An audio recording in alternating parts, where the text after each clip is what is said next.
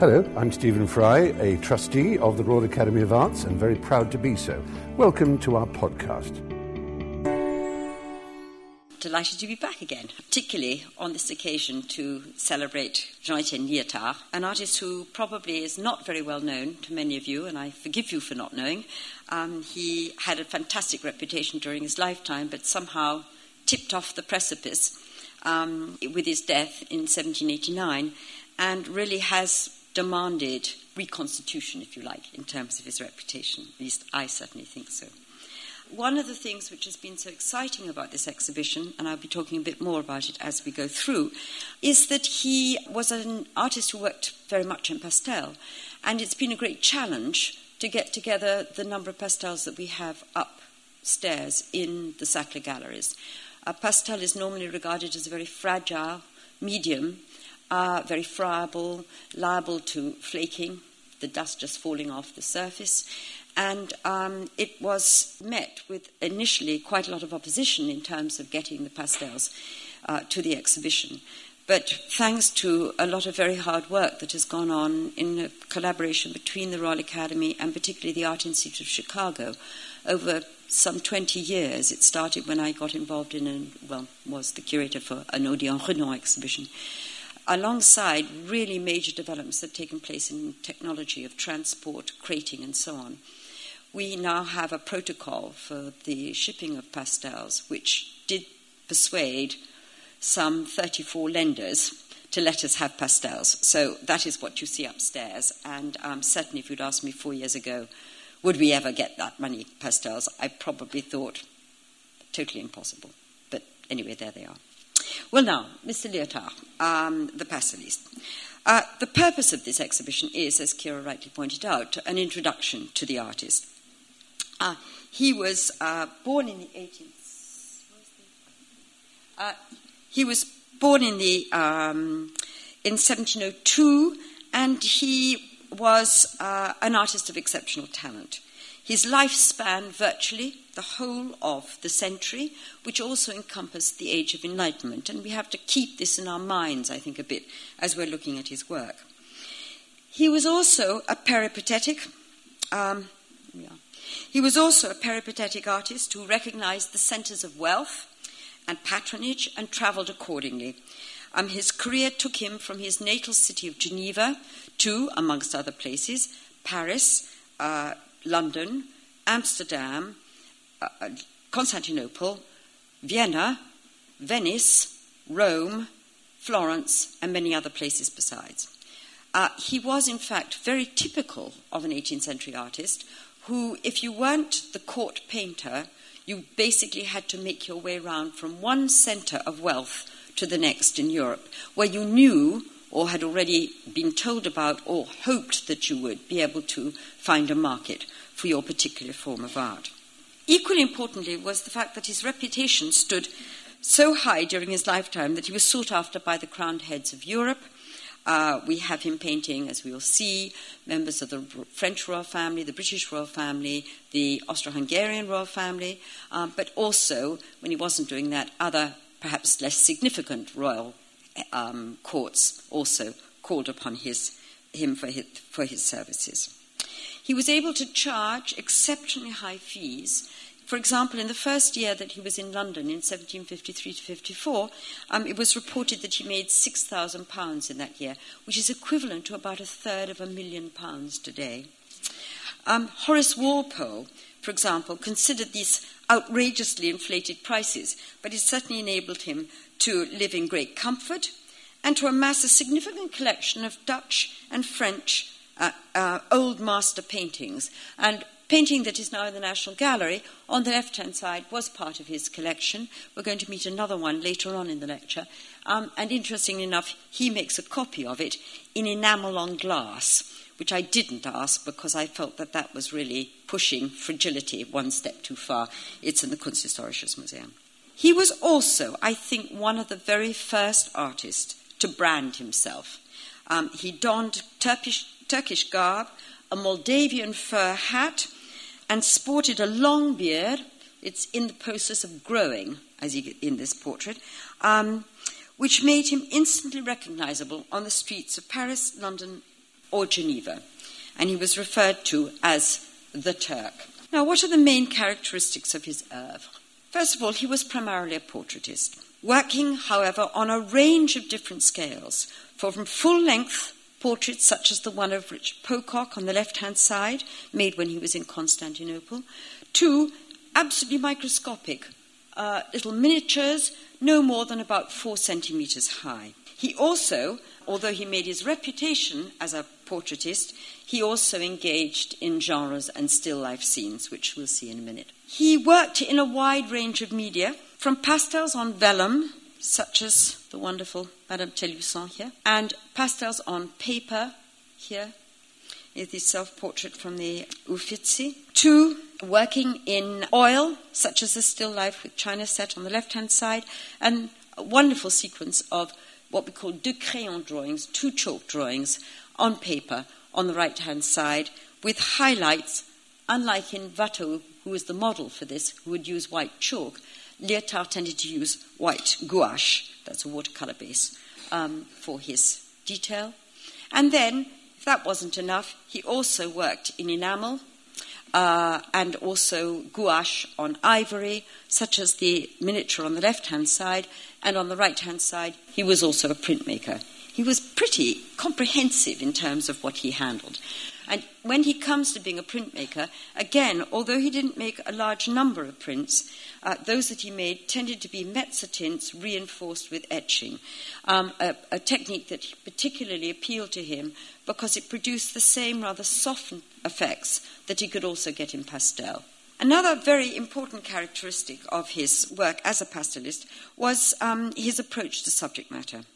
And that was dominated by an attitude towards verisimilitude, in which he determinedly eschews all idealization of his subjects. Rather, he seeks to record the direct physical likeness of his sitters. He tends to set these sitters within neutral spaces, with very few props, giving them an almost hyper-real quality through the acute observation of the light as it falls on their eyeballs, glance, details of their costume, and the minute recording of the different types of fabrics of his sitter's dress. This realist approach was possibly derived from a combination of his training as a young artist, first of all in Geneva under a miniaturist called Daniel Gardel, but also the fact that he came out of a Swiss painting tradition, which was primarily influenced by the Northern Renaissance art of Memling, Van Eyck, Quentin Matsys, Cranach, then passed down to Holbein, and Holbein, of course, dominates to a large extent 17th, 18th century Swiss painting. And it's that hyper-realist, that attention to the individual kind of strand of hair even in a work, which you find so much characteristic also of Liotard's approach. And I just put up as a comparison a painting made in almost exactly the same year. This is early 1750s by Gainsborough, the Mr. and Mrs. Andrews, who we all know from the National Gallery, set against Liotard's portrait of Eva Maria Garrick, the wife of David Garrick, the great Shakespearean actor and also theatre manager. And you can see how, as it were, advanced Liotard's approach to verisimilitude of the portrait sitter is. In Gainsborough's portrait, the 2 little figures look like dolls pasted onto the background of the landscape itself, and the heads are remarkably similar. You would not recognize Mr. and Mrs. Andrews if you saw them walking down the street. With Eva Maria, there is no question about recognition. Now, I want to make a little digression here onto pastel and the technique of pastel, because being such a central element in Liotard's art and basically the basis of his reputation, I think we have to understand a little bit about how he was handling it, what it was, and how he was handling it. On the left-hand side, I put up a sample of what is probably early 19th century pastel chalks. You'll see immediately what their vivid coloration. And that is because pastel was made from pure pigment, which was ground down into a dust, which was then consolidated by the use of gum arabic. In order to get slightly lighter tones, you would add a bit of chalk, chalk which was either derived from plaster of Paris or otherwise chalk that came from the chalk that was used for making clay pipes, 18th century clay pipes. It was, on the whole, a fairly friable material, and just as an example of how it's being used, this is a portrait of one of two soi-disant pupils that Liotard had during his lifetime. This is Princess Caroline Louise of Baden, who in 1743, when Liotard was moving back through Europe from Constantinople, he stopped by at the court in order to make, in the following couple of years, a sequence of portraits. And this is of her, seated at her easel, correctly with her vellum, this is not paper, this is vellum, pinned onto a canvas, and she's holding a chalk. And that's quite unusual because you normally use it with a pot crayon. But in the background is a wonderful tray with a sheet of paper on which is laid out her pastel chalks in slightly higgledy-piggledy fashion. Now, pastel had been invented, if you like, in the late 14th century, and by the end of the 15th century, and certainly during the course of the latter part of the 17th, and certainly in the 18th century, it had become a very popular medium, one which had great appeal because not being able to be executed on a very large scale because its support is vellum or parchment. Vellum is a calf skin, parchment is a goat skin. They tended to encourage more intimate portraiture rather than portraiture on a grand scale. Secondly, and very importantly, it had the wonderful advantage of being very swift in execution. With creating a painting in oil, you have to wait for the various layers to dry. You have to have the sitter coming back on many occasions. You probably, if you're successful, have a studio with somebody who's going to be doing the background, somebody who's doing the drapery, and so on and so forth. The pastel tends to be the product of the single artist who can probably execute the portrait in a very short number of sittings.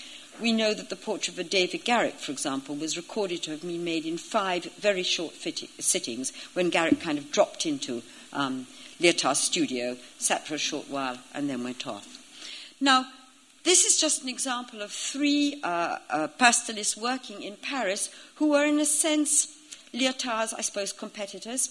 Contant de la Tour on the left-hand side, Perrenot in the middle, and Chardin on the right-hand side.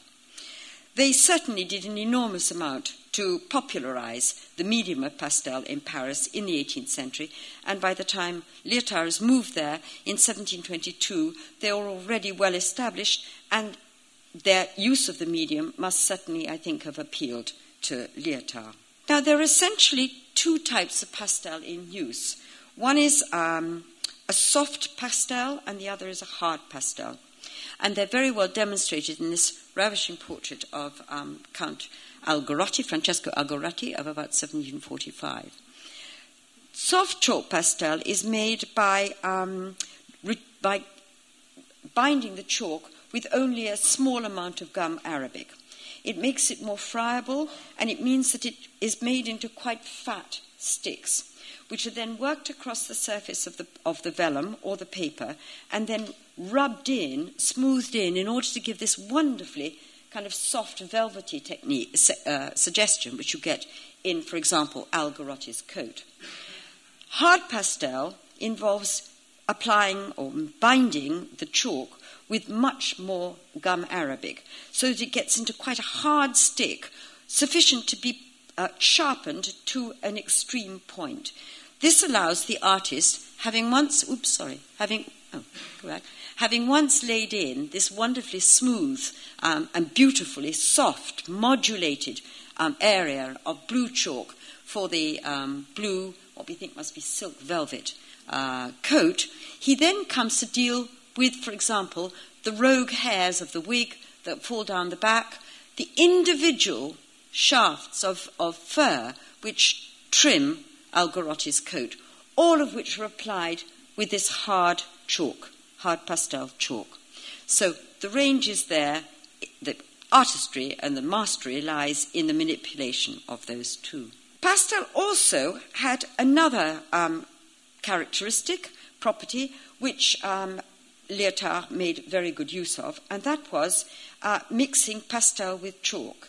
Now, you could do with water. You could do one of two things here. Either you just dipped the pastel chalk into water and then drew it across the surface of the work, such as we have here, which gives an effect not dissimilar to the effect of Chinese white, used on a water base, we call it gouache, in relation to watercolour. It produces an opaque white as opposed to a translucent colour. The other area is much more difficult to identify, but wonderful once you found it. Instead of letting down ducking literally, the soft pastel chalk into water in order to get this opaque, wonderful kind of serpentine lines, Liotard would take the pastel chalk, white, usually. He would then mix it with only a very small amount of water to create a paste. He then applies the paste onto the surface of the pastel in order to get increased highlight. And this is very well demonstrated in this portrait here. Now, I'm afraid to photograph it with a raking torch on one side and my camera on the other. That has yet to be done.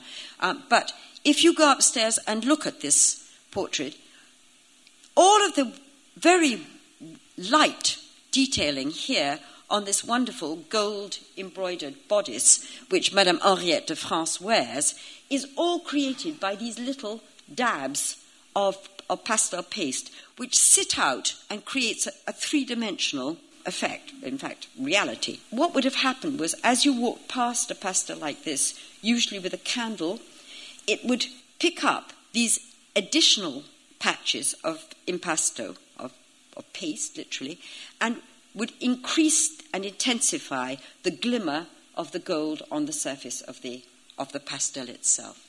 Now, pastel would be either laid down on paper or on vellum, as I've said before. The paper tended to be a rather roughened, often blue paper, which would allow the pastel chalk to grab onto the surface and hold. Alternatively, you would use vellum, which the finer you could get the vellum sheet, vellum being, as I said, from calf, the smoother you could get a textured surface. However, you couldn't get it so smooth that the pastel chalk wouldn't sit on the surface. So you then prepared the surface with a pumice stone, just roughening up the surface very slightly, and then the pastel chalk sits upon it. Once it has been fixed, once it's been placed on either of these two surfaces, the surfaces would have been already mounted on a canvas and then on a stretcher. You would then apply fixative, and once the fixative had been applied, we don't know what sort Liotard used. We know, however, he did, and that fixative was very widely used in France in the 18th century, well, in France in particular in the 18th century, but also in this country. He would then slap the painting, the pastel, under glass into a frame, put a backboard on it, and pad the back so that it wouldn't get in damage from anything from rags to newspaper to board. That means that there are a large number of original frames in the exhibition upstairs, which is very unusual since frames tend to be the one bit of furniture around a painting that get constantly changed. So it's well worth looking for. I thought now, just having given you a kind of brief review on pastels, it would be useful just to compare how similar Liotard's pastel handling was to those of his main competitors. And what I put up here is a comparison of a pastel which, alas, we couldn't get because it's in the States and we weren't flying. We weren't bringing any pastels by air. But it is a wonderful piece, so I thought we'd show it anyway, of Madame Tronchin. And then on the right-hand side, Perronneau's portrait of the, what have I called him? The engraver, Gabriel Huquier. Now, what is interesting about this is that in the Perronneau, on the right-hand side, we see, generally speaking, very strong evidence of him leaving a trace of the individual strokes that he's using in order to build up the image of the sitter. That having been said, he does, of course, use a certain amount of hard pastel. But look at the way in which the coat is handled here, or even the silk jabot. It is using on the whole, soft pastel chalk with articulation of the individual strokes. Here, for example, here, and so on. In the case of Madame Tronchin, this is not the case. What Liotard does is that he takes his soft pastel, and as with the Count Algarotti portrait, he smooths it in to give this wonderful velvety effect.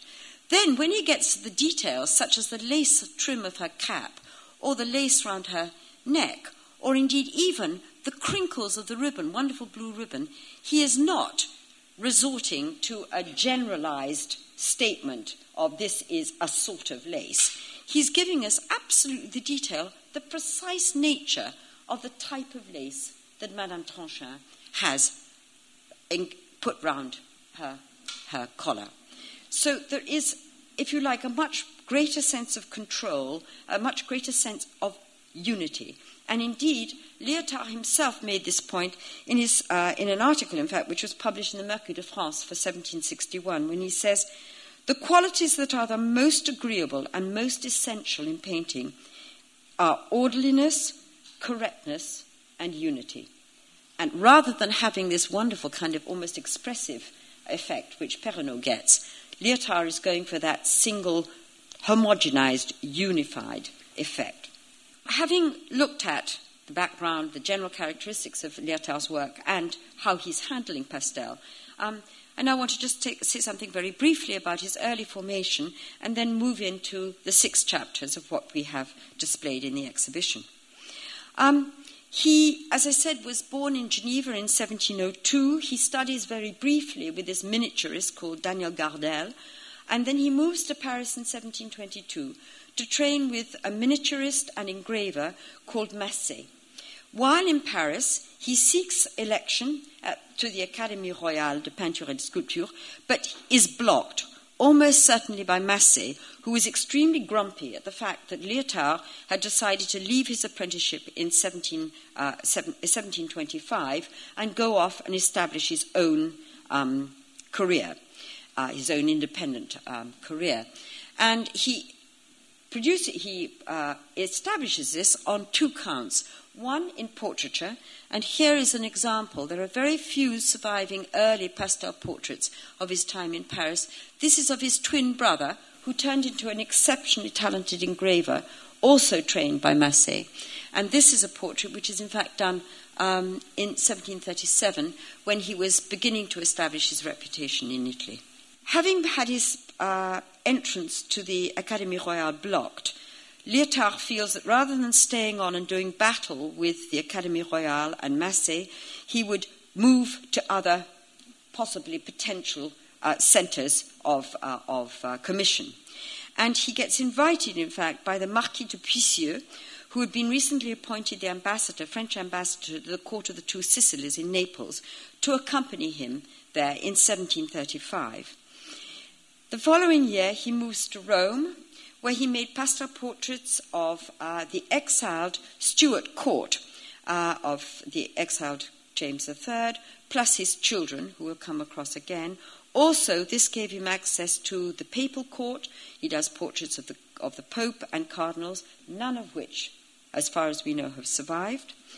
But also, and very importantly, Rome gave him the possibility of being introduced into the circle of the English grand tourists, who were flocking to Rome to complete their education by access to ancient classical civilization and also, of course, the achievements of the Renaissance. And there he met 2 key figures, the Earl of Besborough and the Marquess of Sandwich, who invited him in 1738 to accompany him on their extension of their Italian Grand Tour, which was quite unusual, in fact, which was to take them to the Levant. And they basically wanted Liotard to come along in the guise of basically a recorder of what they saw, because, of course, in the days before photography, you had to get an artist to come along to do that task. Now, having got him on his trip to Constantinople, I now want to go through the various sections of the exhibition to give you a sense of how Constantinople fits into the bigger picture of his work, and also how important it was in terms of his subsequent commissions and reputation. Liotard, and the exhibition opens with this chapter, was an inveterate self-portraitist. And we felt that it was very important that you should, in a sense, enter the exhibition and meet the artist and his family.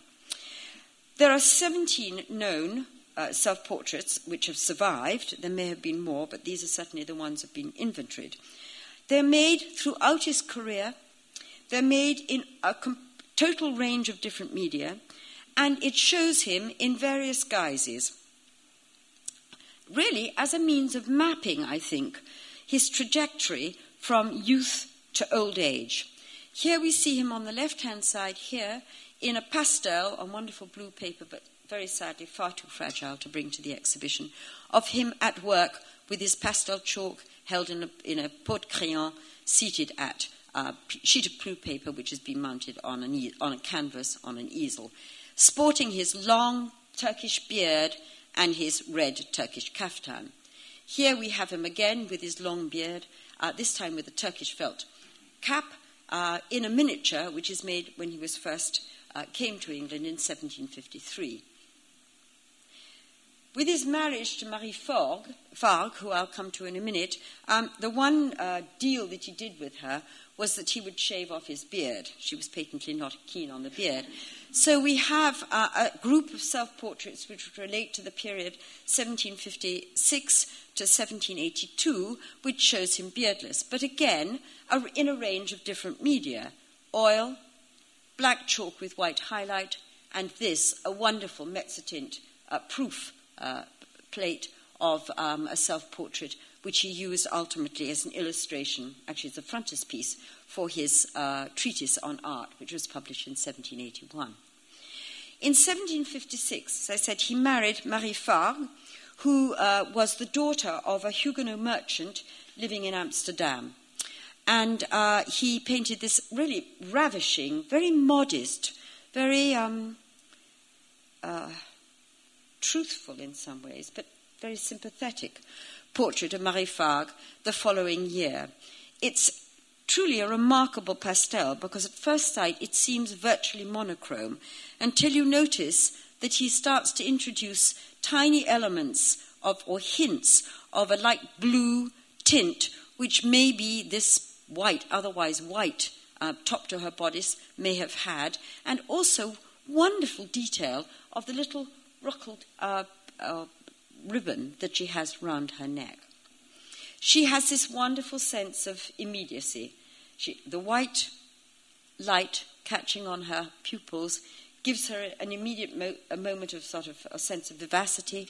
She glances in our direction as if her attention has just been drawn to our presence, and it's done against this wonderfully neutral background.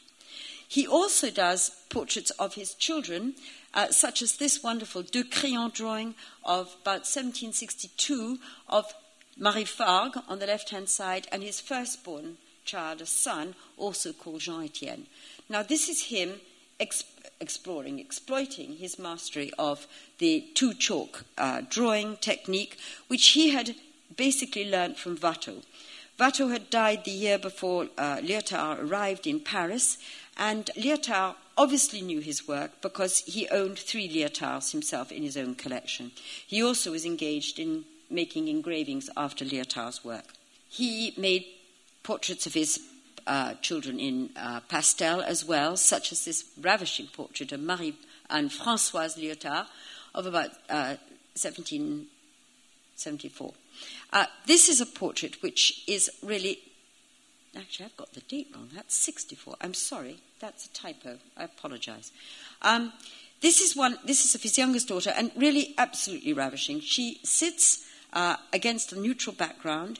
She holds her doll. Now, at first sight, this seems to be a straightforward portrait. We have all of the characteristics of truth to subject matter, to the sitter, truth to gesture, truth to the materials in which the doll and she, their dresses were made. But it has more than that. It also has an element of narrative, which is something which we find creeping in from time to time in Liotard's portraits, because she's holding her finger up vertically, and we know from a comment written by her brother, later in life that she was actually in the process of reminding her, or telling her father, who has just entered her space, that he's not to make any noise because her baby is asleep, her doll is asleep. And that, in a sense, gives it an added vivacity, I think, as a portrait. Now, Orientalism. Liotard, as we heard, went to Constantinople in 1738. The group of milords, Besborough and Sandwich, accompanied by Nelthorpe, set off from Naples, travelling via Sicily, Greece, Malta, Greece, the Cyclades, and finally landing at Smyrna before making the trip up to Constantinople. His journey to Orientalism was to engage him in 4 years of his life, insofar as he stayed in the city, Constantinople, for that length of time.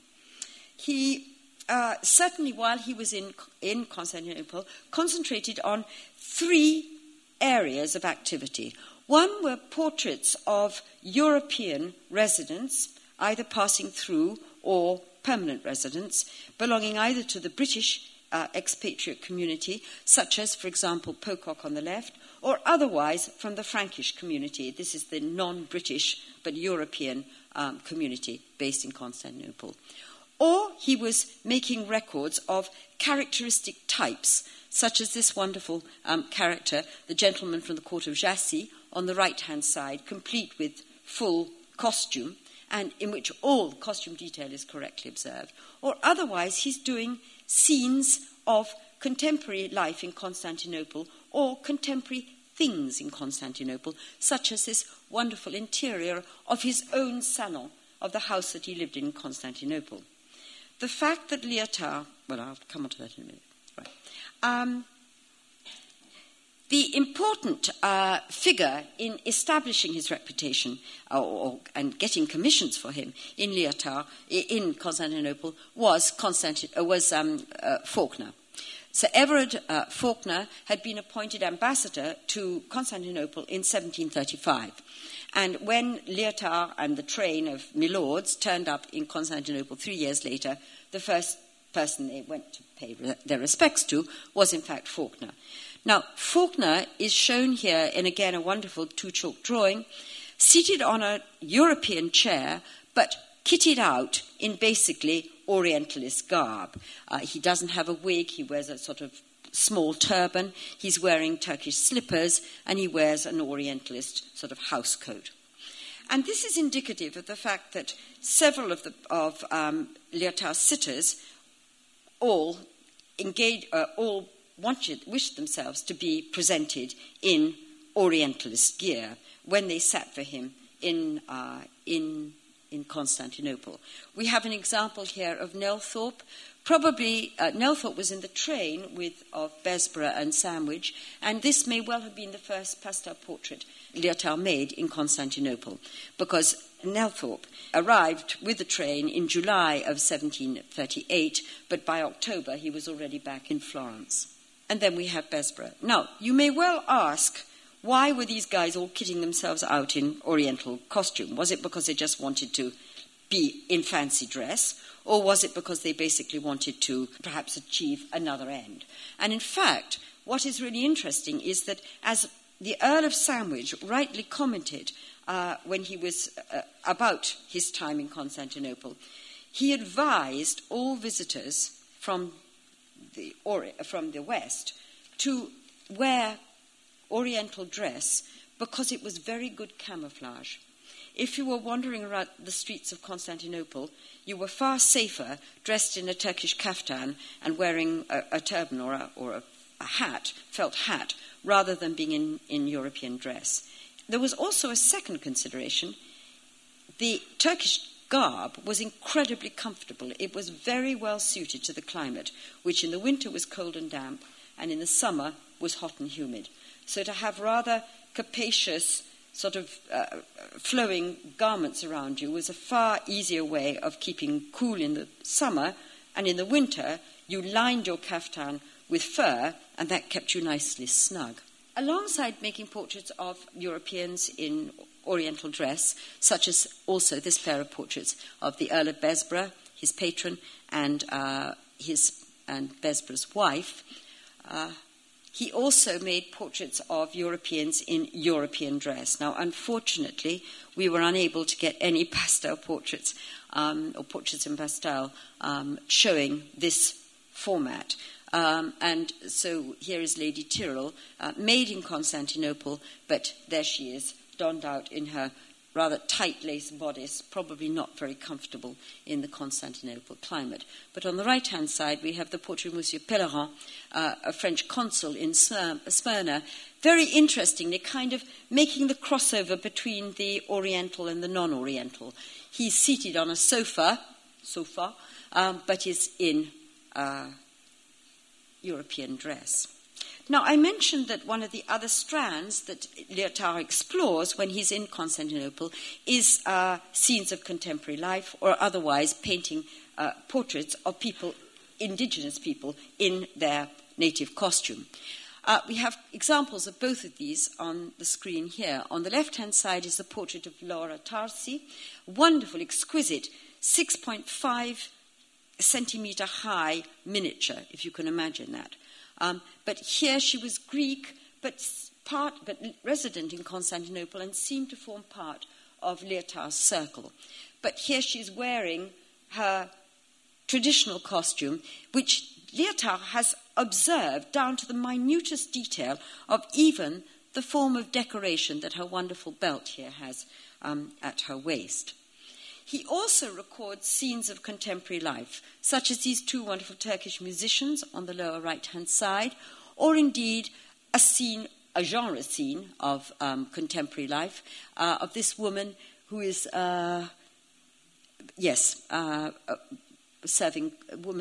maid serving coffee. I've got to change the label upstairs because it's not tea, it's coffee, in a very characteristic Oriental setting. He also made records of Constantinople types, which he then used for engraving subsequently when he got back to France. Now, that was very important because that was a means of him basically advertising the fact that A, he'd been to Constantinople, and B, he was now in the market for creating scenes of Orientalist life, which met a growing demand in France and elsewhere in Europe for what was known as Turquerie. That is scenes from the other, the non-Western, which was seen to be exotic and therefore of tremendous interest. Now, almost with a kind of romantic overtone to it.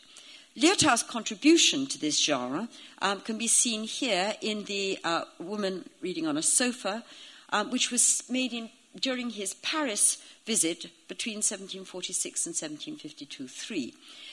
The pose of the sitter, it's a model, French model, is derived from a drawing that he'd made in Constantinople.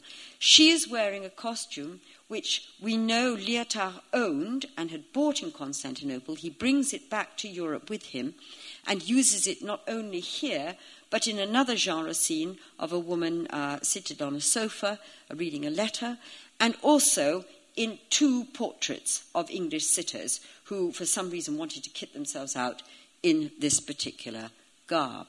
She's, however, seated in a sofa, and the sofa, detail of the sofa, and the detail of the background here all firmly identifies the setting as being Constantinople, and a truthful representation of that because we have this as evidence of what Liotard was familiar with and recorded.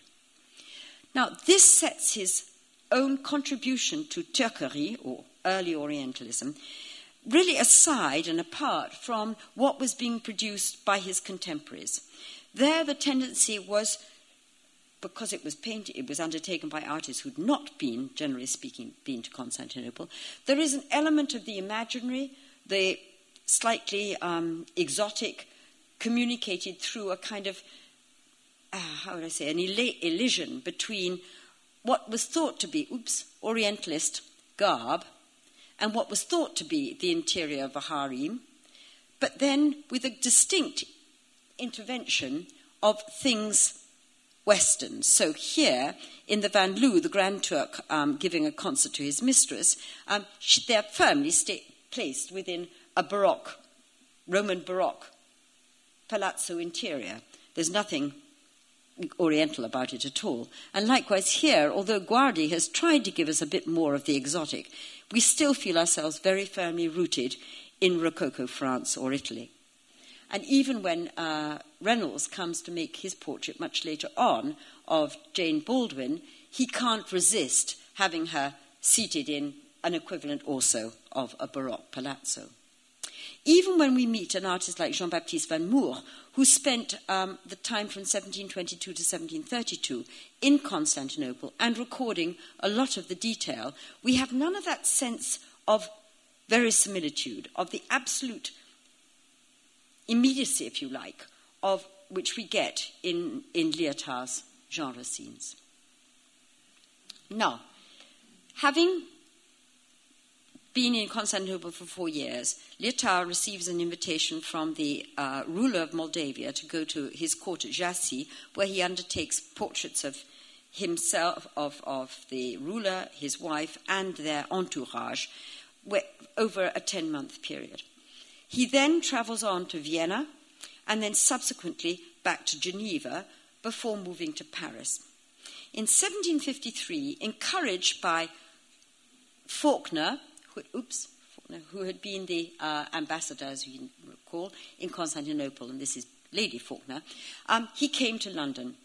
And there, really building on the network that he'd established through Faulkner in Constantinople, he develops a very successful and high-profile portrait practice.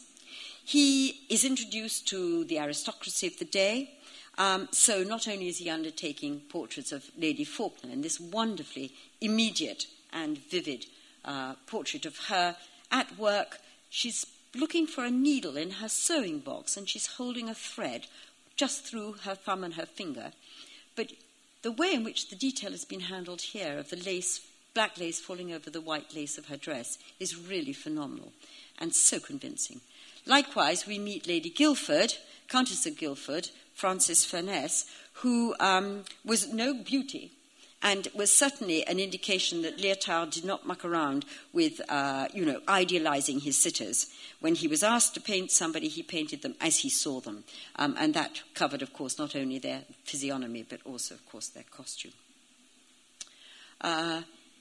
Two other sitters, Lady Anne Connolly on the left-hand side in this marvellous kind of carnival dress, and on the right-hand side, the poor Marchioness of Hartington, who was actually the daughter of Lord Burlington, who owned this house.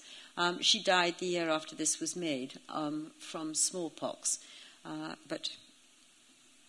Now, when he wasn't painting portraits of people in England, in London, where he stayed for 2 years, he also, at his various locations around Europe, for example, Paris, from the period 1746 to 1752-3, he was painting portraits of people passing through the city. David Garrick, on the left-hand side, must have been recommended by people from Liotard's Constantinople circle to seek Liotard out when he visited Paris in 1751, at the height of his fame as an actor-manager. And he sat, as I said earlier, for 5 sittings, and this was the product of that commission. When Liotard found himself in Lyon temporarily, staying with his older sister, who had married a Lyonnais merchant, in 1770, he is put in touch with William Constable of Burton Constable, who was on his 3rd grand tour at this time, and came to Lyon with the express desire to meet Rousseau, who had Jean-Jacques Rousseau, the philosopher and author, who was temporarily in residence in the city. Perhaps in homage to Rousseau, because William Constable established a very close friendship with Rousseau, which produced an incredibly important correspondence between the two of them, lasting for more than a decade.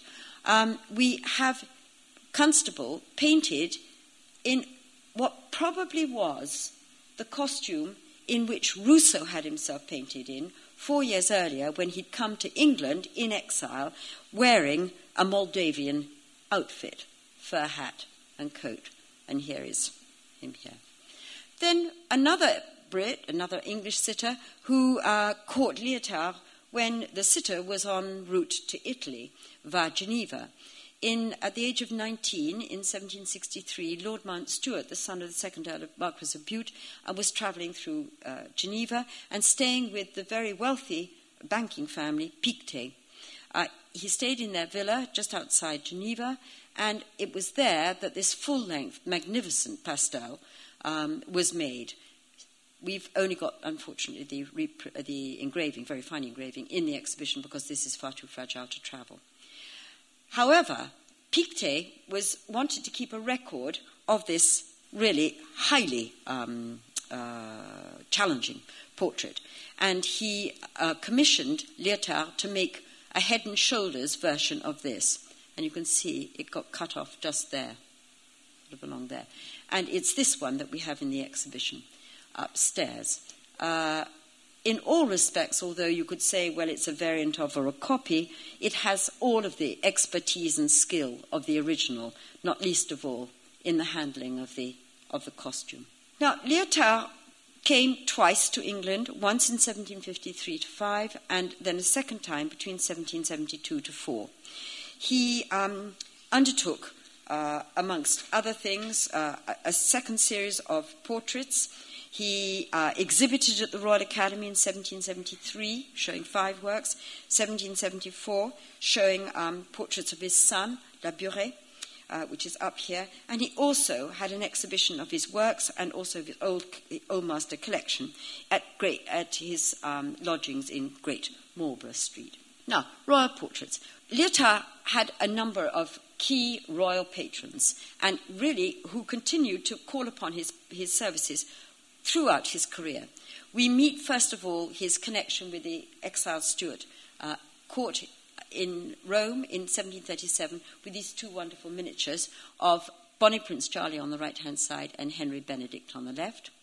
He then, when he's in Paris, is introduced to the court of Louis XV and is commissioned to make 9 portraits, one of Louis XV and the rest of his children, of which we have 2 here, in grand royal status pose and in their original frames. He then comes to London and is introduced to the Hanoverian court by Everard Faulkner and is given a commission to undertake also 9 portraits, one of Augusta, the recently widowed Princess of Wales, and there she is on the left-hand side, and of the Prince of Wales and of his siblings. Note how much more dressed down the presentation of Augusta, Princess of Wales, is than Louis XV and his daughter, Madame Henriette. There's a very different attitude towards portraiture and so on at play here. And here are the 3 children. Wonderful indication of Liotard's ability to capture the immediacy and the almost haunting quality of children's personalities. Then he goes to Vienna, initially passing through there in 1743 when he executes this portrait of Maria Theresa, who's going to become Empress of the Holy Roman Empire. But in 1762 he receives a commission to undertake 11 portraits of her 11 surviving children in 2 chalk crayon and but on paper. And quite simply because she wanted to have them in a format that she could put in a portfolio and take round with her as a souvenir of her children. She'd made her progress around her very extensive empire. Technically, these are absolutely fascinating, and I just want to draw your attention to Marie Antoinette. On the verso, that's the back of the sheet of paper, which is quite thin, in order to get a certain amount of colour coming through, for example, the pink of her silk dress, he puts a wash of pink gouache on the back within the outline of the figure itself. He then turns it over and then runs over it in red chalk. Once Liotard had settled in 1757, more or less, not permanently, well, yes, more or less permanently in Geneva with his family, although he's still shuffling around Europe from time to time in response to commissions or other demands of the market. He establishes a major portrait trade, if you like, in Geneva itself, painting the professional elite, because, of course, Geneva was a republic and didn't have an aristocracy. However, their professional elite was extremely well heeled. And here we have Monsieur Tellusson, Isaac Louis, who was a banker, belonged in fact to a bank which had international branches in London, Paris, as well as in Geneva. And here recorded with his wife, the wonderful figure on the left-hand side, at the point of his marriage. It's his second marriage, and he's recording it in this double portrait. And as always with Liotard, not only is the handling of the physiognomy beautiful, the handling of the detail of the hair wonderful, the information about the stuffs in which their costume has been made, but there is this little detail. This on his ring is a portrait of her, and this on her bracelet is a little miniature of him. And all of this is being recorded so that we don't miss the message, if you like. However, not all the Genevois dressed like Monsieur and Madame Tellusson, and there were the somewhat more Calvinist sitters, such as the Monsieur and Madame Naville. She owned a very considerable portion of Geneva, and so was not poor. He was the owner of textile mills, also not poor. But when you look at them, there's a kind of modesty and control and restraint in the way which they've been presented, which is truly remarkable. The last little chapter I want to just deal with is his engagement with genre painting, still life, and trompe-l'œil. He doesn't do nearly as many works in these three genres as he does, obviously, in portraiture. But he certainly made genre scenes, some of Orientalist scenes that we've already seen, and some of scenes from European contemporary life, drawing his source of inspiration, like all genre painters in the 18th and 19th century, from the Dutch 17th century genre tradition. And here we have two examples, a woman, a Dutch girl, a coffee, made when he was in Holland in 1756-57. Amongst other things, he was at that time not only marrying Marie Fargue, but he was also accumulating his collection of old master paintings. And this is one of them, wonderfully hung on the wall in the room in which this woman sits.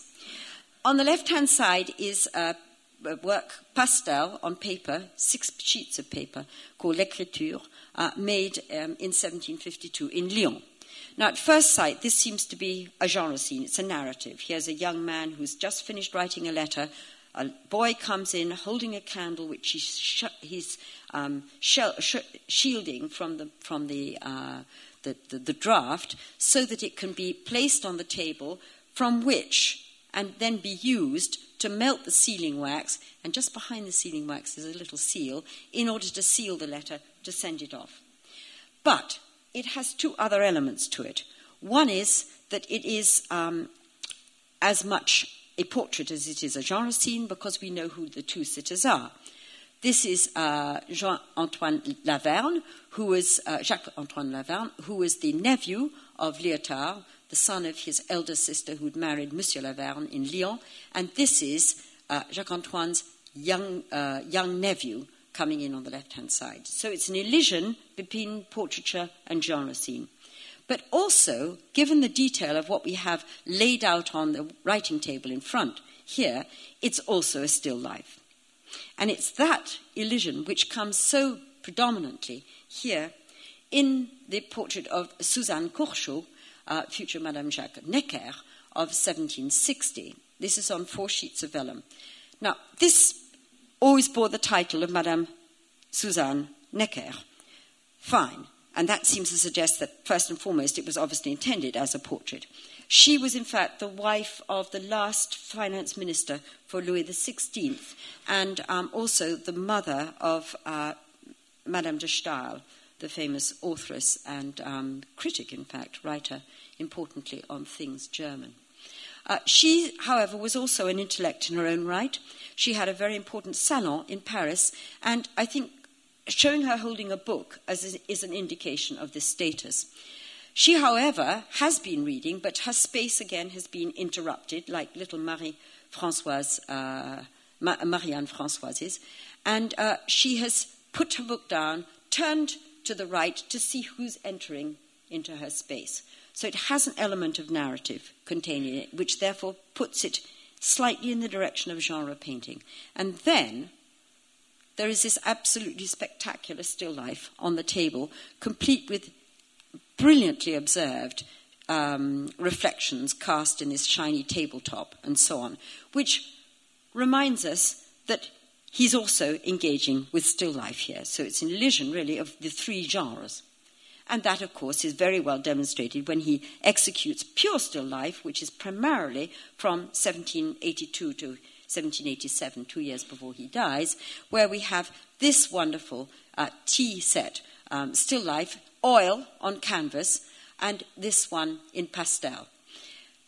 Importantly, one of the characteristics of his still lifes is that he never quite gets the space very comfortably described. And there is an element in which you feel often the still life is kind of tipping up onto the surface of its support, almost in a kind of Proto-Cézanne-like way. It's really quite remarkable. Then I just want to finish with trompe-l'œil. These are paintings where the artist seeks to convince the viewer that they're not looking at a representation of an object in the external world, but they're actually looking at the object itself. So much so that you can pick it off the canvas and walk away with it. And this, of course, is very well demonstrated, I think, in this trompe-l'œil portrait of Everard Faulkner, the man who runs like a kind of leitmotif through Liotard's career, which is a mock cameo placed on a bas-relief, plaster bas-relief, which is then hung on a wall from a non-existent pin up here by a ribbon which is sent through a hole at the top of the pastel sheet itself. Up here we have half portrait of Maria Theresa, which is based on a pastel that Liotard made of her in 1762. But this is painted on a single plank of wood. It's not two planks, it's one. And on the left-hand side, this is the plank itself, with another bas-relief trompe-l'œil stuck on the top of it, hung from a little pin. And she is on the same plane as this, but painted with her own frame going round the outside, which peeks up over the top here, and then with a shadow cast by this plank, so-called, to indicate that it can move across her. In other words, it's on two planes, not one, but actually it's on one plane. And then just to summarize and bring all the threads together, the trompe-l'œil from the frick on the left-hand side, with two bas-reliefs and two drawings. Here, the two plaster bas-reliefs are derived from prints after works by Boucher. The two drawings, the lower register, are by Liotard himself, one on the left-hand side of a man in a Moldavian cap, and one on the right-hand side called A Lady from Ulm, i.e. Germany. Now, why?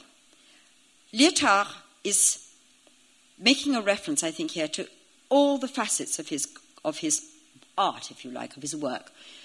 The two plaster casts up at the top, derived from Boucher, remind us that his formation was primarily in Paris, and he was always acutely aware of that. He spent, after all, from 1722 to 1735 in that city, both training, working as an engraver, and establishing his reputation, acutely aware of the artists whom he was in competition with, whether it was Quentin de la Tour, or whether it was Watteau, recently deceased, whether it was Chardin, or whether it was Boucher.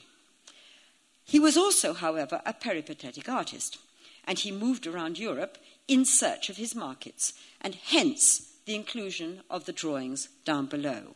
But the fact that he's treated it as a trompe-l'œil, because this plank behind is not a real plank, as in the case of the trompe-l'œil on the top right-hand side, this is painted to make you think it's a plank. And so in that sense, he is basically underscoring the importance of verisimilitude as the leitmotif, the underlying principle, if you like, of his art. He paints what he sees in front of him within that great northern tradition, and he doesn't shirk or doesn't idealize, doesn't, soften that degree of verisimilitude. Thank you very much.